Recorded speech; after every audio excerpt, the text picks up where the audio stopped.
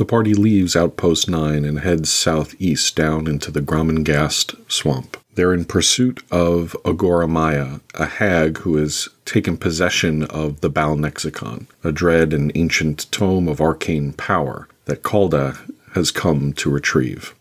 Outpost 9 is in dire straits. Food and supplies are extremely scarce, but the party is able to secure a pack animal, food and water for the journey, and they head out.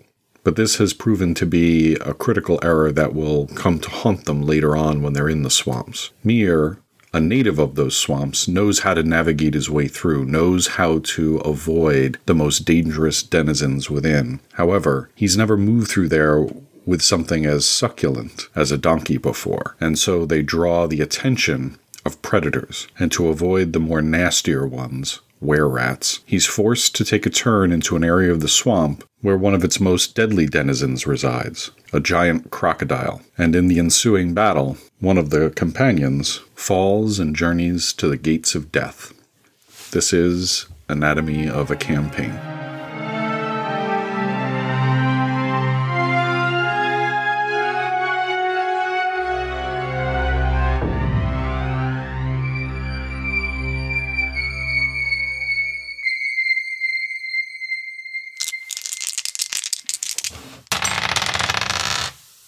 The last session began at Outpost 9, which, as I mentioned in the introduction, is really beginning to deteriorate following the Kraken attack. It has cut off shipping and therefore cut off a major area of commerce, as well as general supplies coming into the outpost. We began the session with a bifurcated scene. The party is split. I decided that they were split, and I started in the middle of these two scenes based on some player input. But Calda, the tiefling wizard, and Bren, the half-orc fighter, are going to see House Dajani. The way I set this up is that Bren had contacts within House Dajani, which is a very wealthy house within the outpost. And this is where Calda's old master, Riziki, was being held. Calda wasn't able to gain access. They were attempting to hold him at bay and not allow him in. But Bren knows the mercenaries who were running security for House Dajani. And so the two of them were necessary to go in. Bren to gain the access, Calda to actually speak with his old master, Riziki, and navigate his way through the politics that they would find within the house.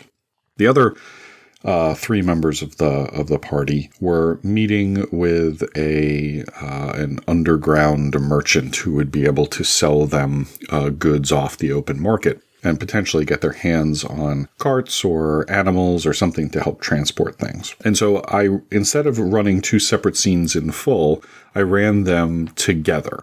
In other words, I bounced back and forth. And I did this because I did not want any of the players sitting around doing nothing, waiting for half hour, 45 minutes while one group was talking. This seemed to serve that purpose. It's not perfect, especially when the scenes don't have a dramatic resonance with each other. They're sort of unconnected, but it's better than people sitting around. I would say the scene with the underground merchant was passable.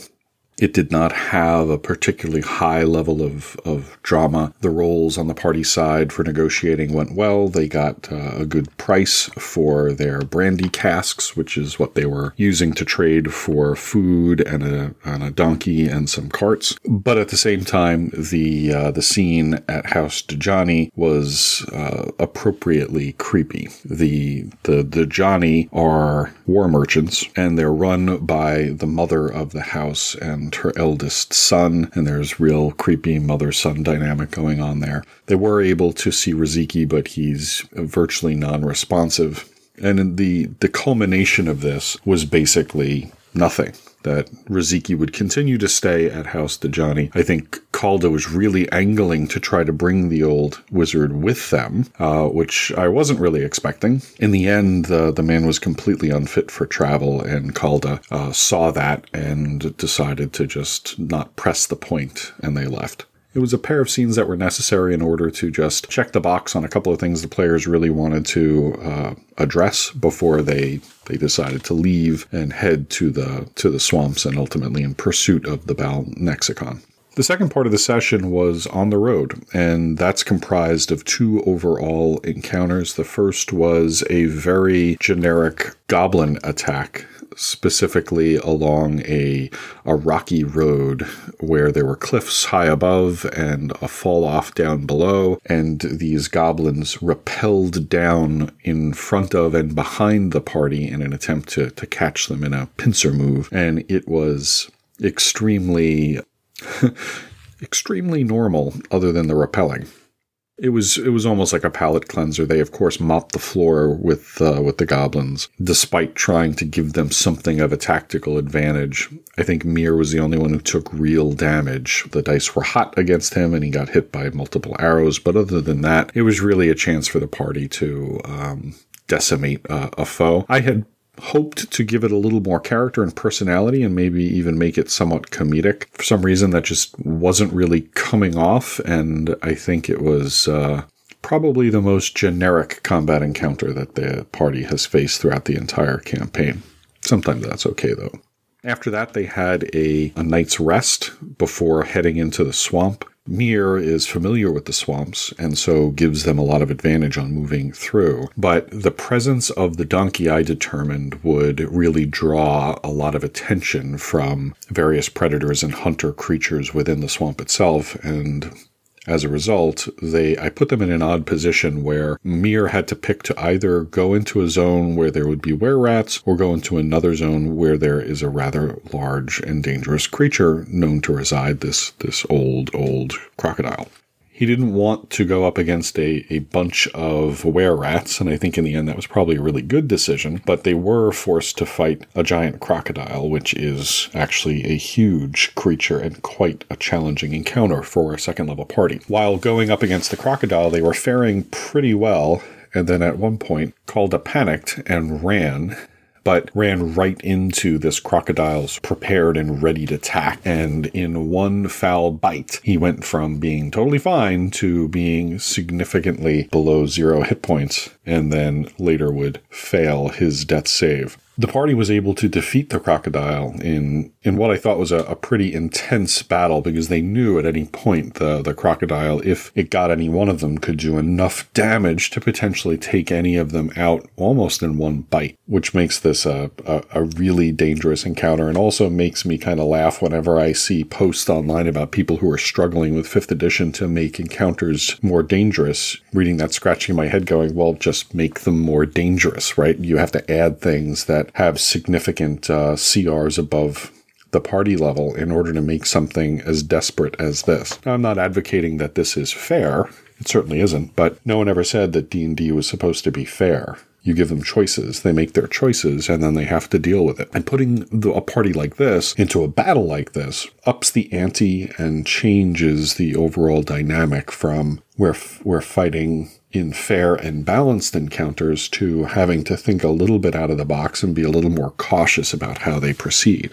Calda, role-playing the character's level of panic, ran, I think, believing he could get attacked, but probably not thinking that the crocodile could do that much damage. And so he went down, and per the rules of my campaign, only gets 1 death saving throw, and if it has failed, they have to face the gates of death. Calda failed, and this was right at the end of the session, and the last part of the game was Calda in this dreamy realm where he sees his master Riziki sit up from the bed that he had been in the Dajani house. This is all at the quote-unquote gates of death. And Riziki says to him, "I've been waiting for you. Why have you taken so long?" He's very coherent, unlike Riziki is in real life. And he says, "I need to finally tell you everything that's been really going on." Something to that effect, something dramatic. And I think it was something that was weighing on Calda's player. He wanted to understand the mystery of why this powerful wizard was semi-catatonic, why they had, looks like, slaughtered a whole bunch of people in their room at the inn, and what's the story behind all of this. And I just kind of dangled that carrot out at the last moment, and that was the cliffhanger ending for our last session.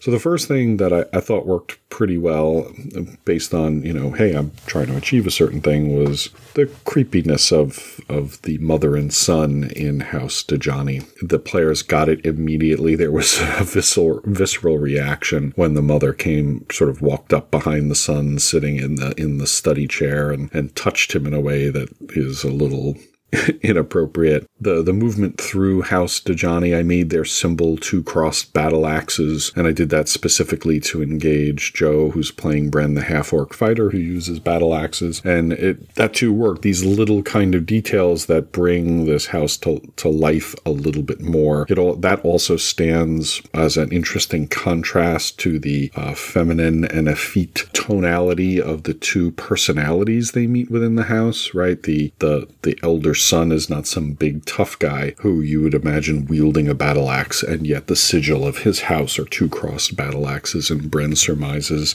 rightly so, that this is a house whose economics is based on war and selling weapons. That's something which may or may not pay off in future. I have a couple of ideas should they come back to the outpost and deal with the houses on what they're going to be doing there. And what I think worked is I introduced these 2 basic simple facts about the house that help them to pop out from the background and hopefully sit them in the imaginations of the players. I think the pairing of the different players, so that it was Calda and Bren, as well as Constantine, Mir, and Voss on the other grouping, it was sort of breaking up the group into ways that they normally wouldn't split off. It helped because I think it also introduced some good role-playing interactions between Bren and Calda, and hopefully starts to build this into more of a cohesive team that has motivation for working together. The crocodile attack was a good combat. I think a crocodile is a giant crocodile is like a CR 5 versus a second level party of 5 members. Rules is written, that's like suicide, but it wasn't even close to suicide. I mean, I know one of the players went down, but overall, I guess if I had very hot dice, that's probably one of the key lessons coming out of that. When you put the party up against something that's much more dangerous than they would on paper be able to handle, where it comes down to is if your dice are a little hot, you can probably get into a lot of trouble, but it turned out my dice weren't that hot, except on that one attack. And I also think the cliffhanger ending, it's always a good one, and it really resonated. I think certainly Calda was engaged to understand or be excited that we were going to be addressing this particular mystery within the storyline. And that was something that, of course, I couldn't plan for because I had no idea that Calda was going to get badly injured and be forced to go against the gates of death. And it will set up a lot of what has to happen in the beginning of the next session. What didn't work so well was the goblin fight. It was very lackluster. I had hoped to give the goblins a lot more personality. Maybe they could hear them chittering. And I'll be honest, in the moment, I just wasn't feeling it. I don't know why I wasn't up for doing some squirrely goblin voice. I couldn't think of anything that I could say in the moment that would be funny because that's what I'd be shooting for, getting a laugh. In the end, I just played it straight, and again, in D&D, at low levels, I don't think there's anything more cliche than a goblin ambush. But hey, it's what played out. They got to really, kill a bunch of them. I don't think from the player's standpoint it felt like a lackluster encounter. And I'm not saying it because the PCs won so easily. I'm just saying it because there wasn't anything special about it that helped it to stand out.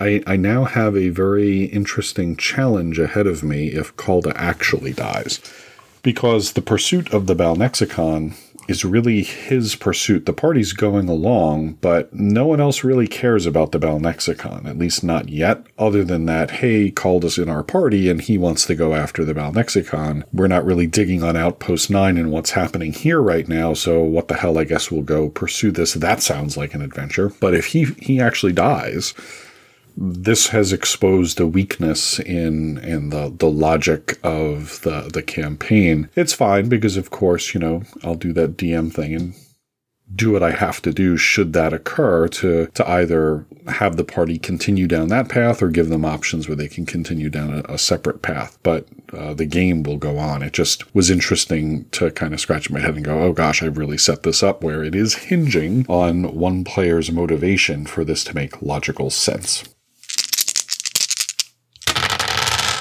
Lessons learned. There was a moment in the last session that got me thinking about a broader concern, which is not a function of what happened in my session, but it's something that I see come up all the time from different dungeon masters who are having problems in their campaigns and dealing with the specific challenge of players who are acting badly and explaining it as a function of something that their character would do. They exonerate themselves from any responsibility based on the fact that the predetermined nature of their character indicates that they would take these actions, even if they are unpalatable to others.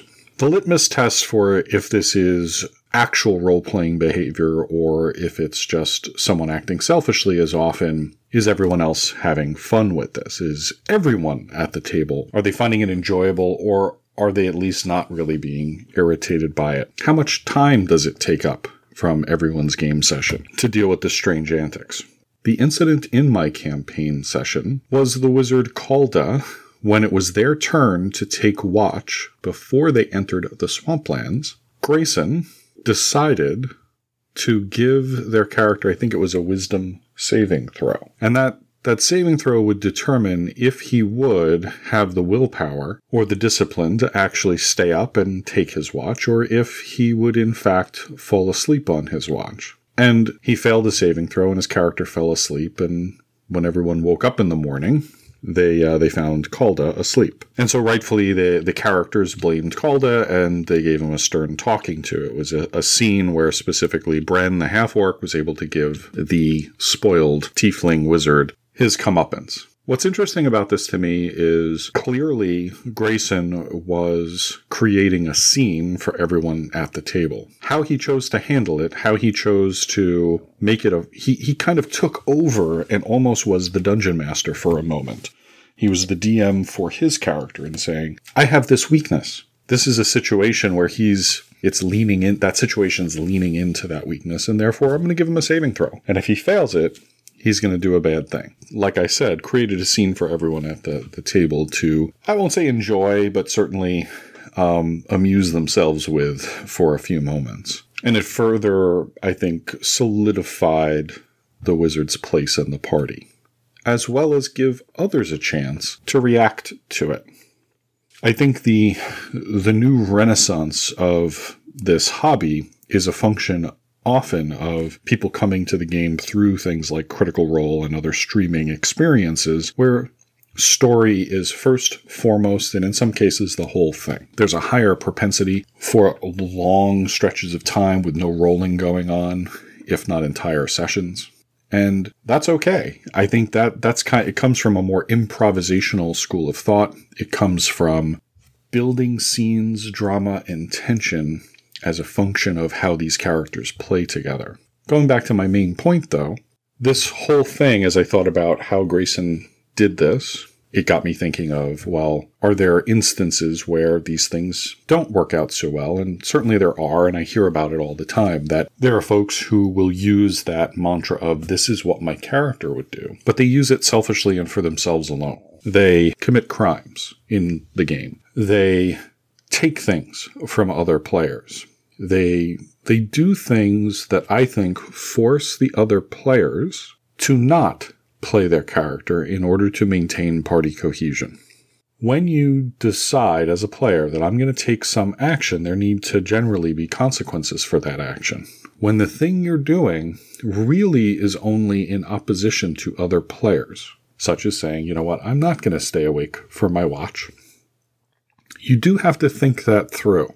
What would be the response, potentially, of these other characters in the story that I'm telling? And realistically, would what I'm doing cause a reaction that's so far on the opposite end of the cohesion spectrum that the party would potentially fall apart? And that seems to be the heart of the issue when I see it develop into a real problem, or when I hear about it developing into a problem, where the outcome is not that the half-orc fighter is going to get all gravelly voiced and give your wizard character a talking to, right? It's going to be, well, one person says, I'm a thief. I would pickpocket this character, and I would take that magic item that they just were able to acquire. Absolutely. Okay. Well, if you get found out, what happens? You kind of force everyone into a bad spot. It would basically come into direct party physical confrontation. And what happens is the player chooses not to do that, right? They'll say, you know what? For the good of the group, not the characters in the party, but for the good of us as people at the table playing together, I'm not going to go there. So you, quote unquote, playing your character can put everyone else in a position of not playing their character. I think it's the solve for this, and this kind of came to me looking at the way Grayson had handled the situation with his wizard not taking watch and how everyone else responded to it and turned it into a scene. It sort of dawned on me that the solve, in a lot of ways, needs to be that everyone at the table, everyone, is one of the storytellers. It's not just the dungeon master. It's the players. Now, they're predominantly responsible for their character, but there needs to come a point when they are forced to step out of their role as, immersing themselves purely in this one character's persona and look at the greater storyline. Is what I'm doing going to help with the party's story? Is what I'm doing going to help with the party cohesion? Is what I'm doing going to allow everyone else to play their characters better and lean towards those things? Is what I'm doing going to set up opportunities for my friends here to also have a good time, right? Now, you don't have to always answer those questions with a resounding yes. It may be, okay, I'm going to do this thing, and it's not going to be really about anyone else. It may just be about me, and that's okay every once in a while. What I think you have to be cautious of is recognizing, if I was in their shoes and someone did this to me, how would I respond? How would I want to respond? How would that make me feel? What would be the outcomes of that? Of course, everything I'm saying is kind of fruitless in a way, because people who are capable of being selfish and taking actions that make it a horrible game experience for others generally don't have the emotional skills to be able to do what I'm saying, to step out of their character. And so I think the most functional piece of advice in this lesson learned section is more like, it's on the DM to set the tone for the table and to establish what everyone's roles are. Their role as a player and their role as a collaborative storyteller as part of the group. I think a lot of problems that I've heard about and that I've experienced over the years would be solved if, at times, the players were more like writers in a writer's room, and they were as responsible for the advancement and the portrayal of all the different personalities in the party, as well as achieving something with their own character. Yes, there should be moments where you get to viscerally have thrills that are a function of playing this fictional character you've developed, but also you need to step out of it and be a partner with everyone else at the table as a co-storyteller to help make sure the group comes together, to make sure everyone's having fun at the table, to make sure whatever you're doing as a group is to the benefit of everyone else's enjoyment of your time together. This may not be a major revelation for everyone else, but I do think that this framework and focus creates an opportunity to correct some of the stuff that I've seen other groups run into, as well as go beyond just correcting problems and maybe even starting to tread into the area of developing a bigger, more potent game. I see it happen on Critical Role, and I've seen it happen in other scenarios, Acquisitions Incorporated, where the players selflessly are doing things with their characters that set up scenes that tee up someone else's moment. And I think when you start seeing yourself doing that, when you can take a moment and be sort of like a co-DM to help build these things within the game and using your character to facilitate that, that's when you're at the truly advanced levels and you're starting to get into improvisation and storytelling and using this game as a means to do that in a way that's masterful.